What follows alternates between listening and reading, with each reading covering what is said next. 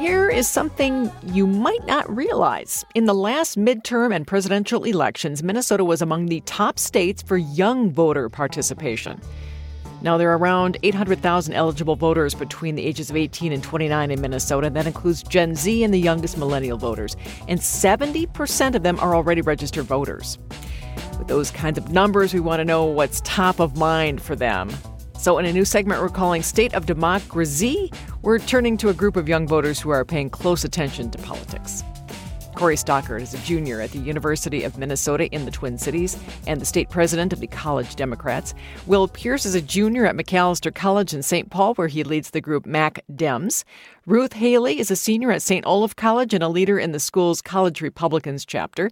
And Addie Raum is a sophomore, also at St. Olaf, who recently worked on Nikki Haley's campaign in New Hampshire. I recently talked with all four of them and started by asking, on a scale of 1 to 10, how enthusiastic are they feeling about this year's election? Here's Addie. Do negative numbers exist on this scale? Just curious. Doesn't sound positive, Addie. Well, I mean, it's just like another dumpster fire, right? Like, I'm so pumped that my first presidential election is option A, which sucks, and option B, which sucks even more. This is great. But, what do my peers think? I'm sure they have similar sentiments in some areas. Cori, what do you think? 1 to 10? How excited? It depends on what excitement means, I think. Like, it's sort of like, I think going to, I don't know, the dentist or something, where I'm very excited to get done with it. And depending on the outcome, my excitement will be different, which is, why it's hard to judge going into it. Well, I mean, you're echoing what other young voters are saying, and other folks, too. People are feeling pretty disillusioned by this impending matchup between Trump and Biden. I'm curious, from what you're hearing from other folks in your sphere of influence, is this what your friends and classmates are also saying, Addie? It's strange. Ruth and I go to St. Olaf, which is a pretty liberal college, and there's a lot of support for Joe Biden, but it's very, very reluctant support. I think people are looking forward to the election in the sense that they think that this will be the end of Donald Trump, but they don't really love Joe Biden. It's definitely mixed sentiments from the people that I talk to. Don't love Joe Biden, but Ruth, what are you really looking for? We don't love Joe Biden at all. I think the last 4 years have been like a testament to poor management in the administration. But also, I don't think that we're going to heal the dividedness in this country and the dividedness that we see, especially among young people, by this rematch in the 2024 election. I just think it's going to divide people even more. Will, do you have something to say about this? Yeah, I would say that I've definitely been hearing similar things and get similar vibes at Macalester, which is also a small liberal school. The disdain for Biden definitely elevated starting in October of last year at the beginning of the war in Israel, or the continuation and the escalation of the war in Israel-Palestine, and the inaction from the Biden administration, I think very much struck a deep chord with many of my peers, especially at Macalester, and I'm worried will lead them to not vote in this coming fall because of that escalation of violence. Cori, what are you hearing? You're at the U of M Twin Cities campus, pretty big school, obviously. What are you hearing from your peers about the options? I would say at the University of Minnesota, it mirrors a lot of what other people are saying with regards to either reluctance or outright disdain towards Joe Biden. Those are, I think, the sort of main trends that I see with regards to the discourse around campus. Say, Ruth, I'm curious. I want to dive into how you might have formed some of your political beliefs, if I could, please. Is there a person who's had a big influence on how you think politically? Absolutely. My mom is a very politically savvy woman. She's very well read. She graduated from Stanford, and she's always raised her children. I'm the eldest of 5, to be engaged with what's going on. And our dinner tables were actually the place where we would discuss politics and we would discuss important issues. It was always a place of freedom to express our opinions and grow into the people we are today. Any event, perhaps, that's happened in the world or your own life that might have had a big impact on your political beliefs? Will, anything that has really struck you that maybe got too politically motivated? Yeah, well, similar to Ruth, my mom has been a big influence on me, especially in the world of politics. She was a political fundraiser for Democratic pro-choice women for most of my life. Personally, where I got really into politics and taking action of my own right was after the shooting at Marjorie Stoneman Douglas High School. I grew up in Berkeley, and I was part of a club on campus, and we helped organize a walkout on our campus along with hundreds of other campuses across the country. And from there, I was able to get further involved in actions at my school and in my greater community.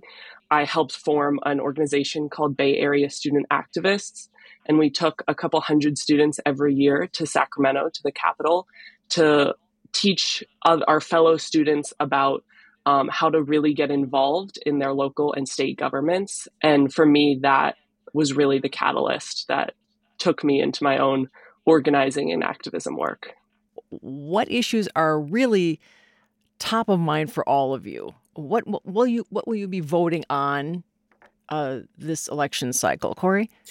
So I don't know. For me, I'm a little bit, I think, biased because I'll just vote for Joe Biden. But for voters, I think the question on like, you know, what they're voting on, obviously inflation has been a very core thing, and it's obvious why. Whenever you buy anything, you're thinking about inflation. Whenever you go to the grocery store, you're thinking about inflation. It's just something that is highly salient for good reasons on voters' minds.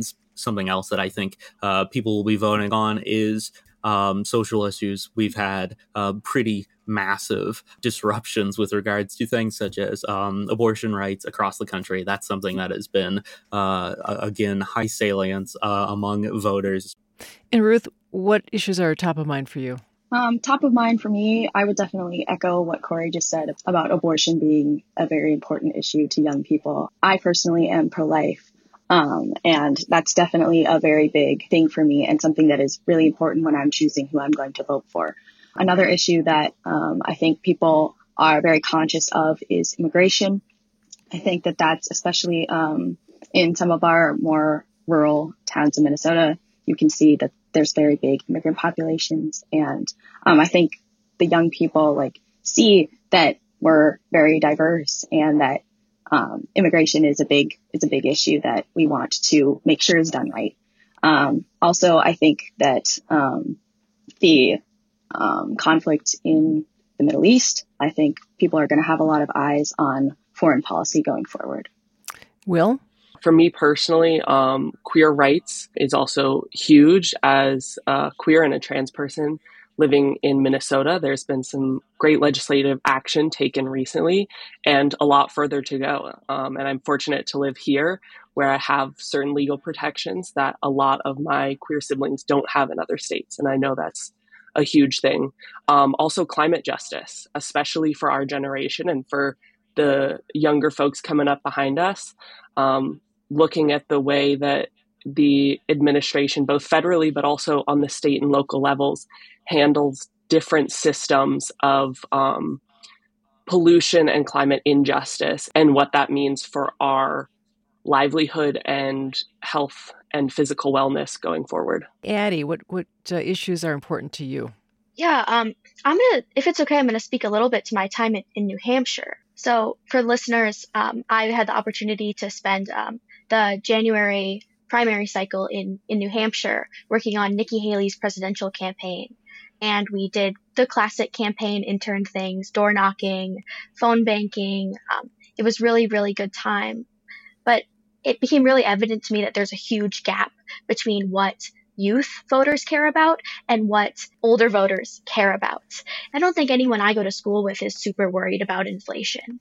You can take it for granted that a lot of people in our generation are going to vote for Joe Biden just because they're not thinking about inflation. They're not thinking about conflicts abroad. They're not thinking about what it means to be a world power. They're not thinking about these things. Thank you for that, Addie. I appreciate that. It's been a pleasure. I thank you all for joining us, and it was very interesting. So I hope if you are amenable to it, we'll have you back. How does that sound? Sounds great. Wonderful. Thank you for having us. Thank you.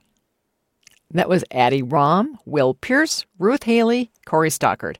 We'll be checking in with them after Super Tuesday next week and throughout the campaign season.